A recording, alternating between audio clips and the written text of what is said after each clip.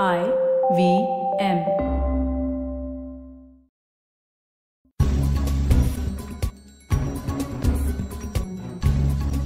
Hello, welcome, and Khushamadi. You're listening to The Note with me, Mahrukh Inayat.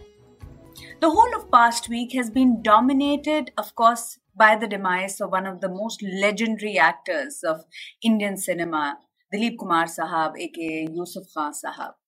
But apart from that, one of the biggest headlines has, of course, been the dramatic, and I use the word dramatic, cabinet reshuffle that has been orchestrated, of course, by the Prime Minister, and a big role being played by Home Minister Amit Shah.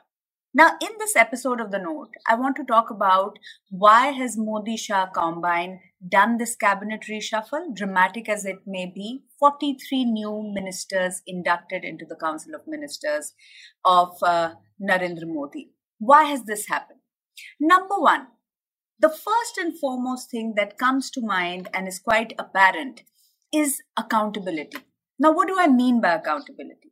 Remember, in the past 1 year, because of COVID-19, the handling of the crisis, and especially the second wave, the way it hit the country, the images of people suffering because of lack of oxygen in hospitals, the vaccination drive, the criticism over vaccine production in the country has greatly dented the image of the Prime Minister. Narendra Modi has been seen by one and all as somebody who gets down and gets the job done. However, in the past 1 year and a half, that image has taken a beating, and that is something that the Modi-Shah combine think does not augur well for Narendra Modi or the future prospects of the Bharatiya Janata Party. Remember, this party and this government is constantly in election mode. They look at everything from the prism of how elections can be won. So this dented image had to be resurrected, and as a result of which, the message very clear from the Bharatiya Janata Party and the Prime Minister's office is, we are going to remove the ministers that have caused enough damage to the party. 12 ministers have been sacked, some of the most prominent ones being Dr. Harshvardhan, the health minister, Ravi Shankar Prasad, Prakash Javadekar. All these ministers had been in the news, perhaps not for the right reasons, in various controversies. Dr. Harshvardhan, particularly because of the handling of the health crisis in the country. So it clearly shows that the Prime Minister and Amit Shah mean business. They want to get things in order before very, very crucial elections in the next 2 years, and of course the Lok Sabha elections in 2024. So the first and foremost reason why this cabinet rejig has happened is to show accountability, that we mean business, that ministers who are not performing well will be sidelined, in fact will be sacked, will get induct new faces into the cabinet. Number two is allies and alliances. What do alliances and allies mean for the Bharatiya Janata Party as they prepare for 2024 Lok Sabha elections, as they prepare for Uttar Pradesh in 2022, Maharashtra and the other big states that go to the polls? What does this mean? It means that when the BJP came into power, especially in 2019, it came with a massive majority. The allies began to feel that the BJP does not need them anymore. Right at the forefront of that war was Shiv Sena. We saw a disintegration of the party, of the alliance rather, in Maharashtra, and now Shiv Sena, aligning with the Congress and the NCP to form the government there. Akali Dal, on the other hand, unhappy with the farm laws, which has caused a furor, particularly in Punjab. The feeling within the allies of the NDA, as it's called, was that the BJP does not need them anymore. However, the experience of West Bengal, where the BJP has seen a drubbing. Now, many pundits will say, or many BJP supporters will say, it was not a drubbing. Given that they only had 4 seats in the earlier assembly, they have made significant progress. By all counts, that has been the case. However, their own projections were to cross the 200 mark in the West Bengal Assembly, and the BJP was not even able to cross the 100 mark, which clearly, in that sense, becomes something of a huge lesson for the BJP and Narendra Modi as well as Amit Shah. And why is that?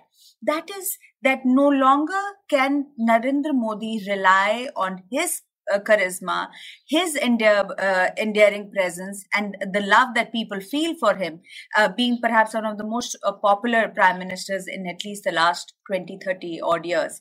he's realized he's not getting the votes anymore.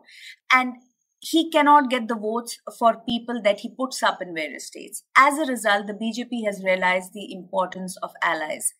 And that is a very crucial thing that one sees in this cabinet reshuffle. The way different parties have been accommodated, different regions have been accommodated, different SC, STs have been accommodated, OBCs have been accommodated, Dalits have been accommodated, clearly shows that BJP wants to bring in the allies back into the fold ahead of big elections that are coming up. Number 3, target UP. Uttar Pradesh goes to the polls next year. It's a very crucial state. Remember, in the second wave, we have those images of bodies piling up on the banks of the Ganga. We have images of how people have suffered in Uttar Pradesh during the second wave. These are images that still are, chapo, to use a word, in the minds of the UP voters.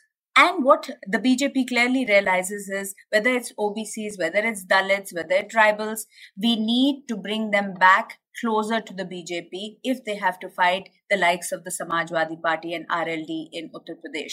So we see what? We see about 7 new ministers being inducted, all from Uttar Pradesh.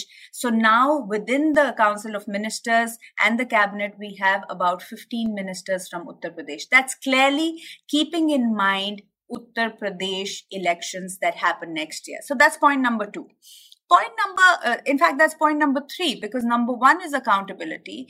Number 2 is making sure that allies are brought back within the NDA fold. They're kept happy ahead of 2024.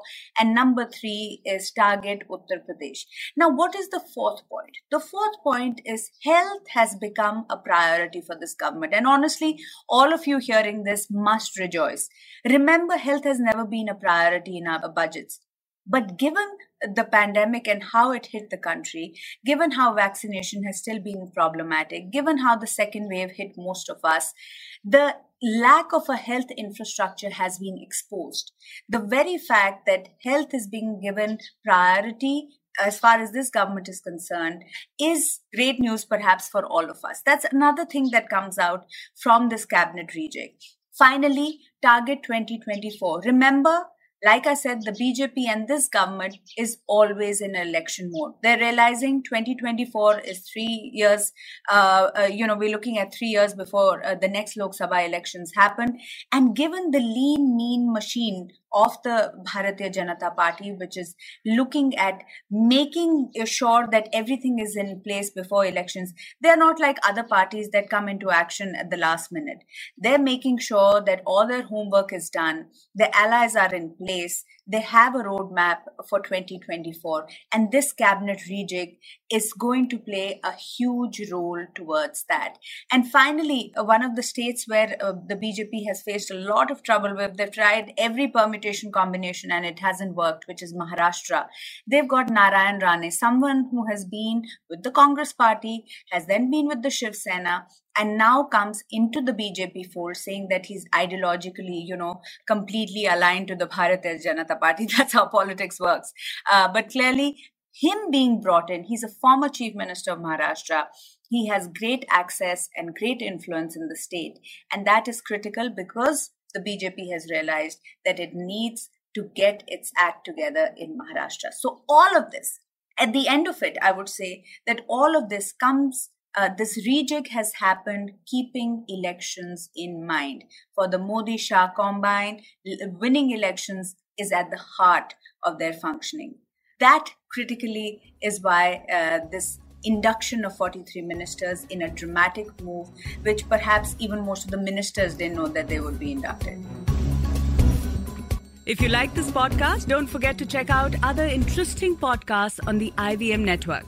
You can listen to us on the IVM Podcast app or ivmpodcast.com. You can also follow us on our social media. We are @IVM Podcast on Twitter and Instagram. And if you want to reach out to me, I'm Mahrukh Inayat on Twitter and Mahrukh Inayat on Instagram as well.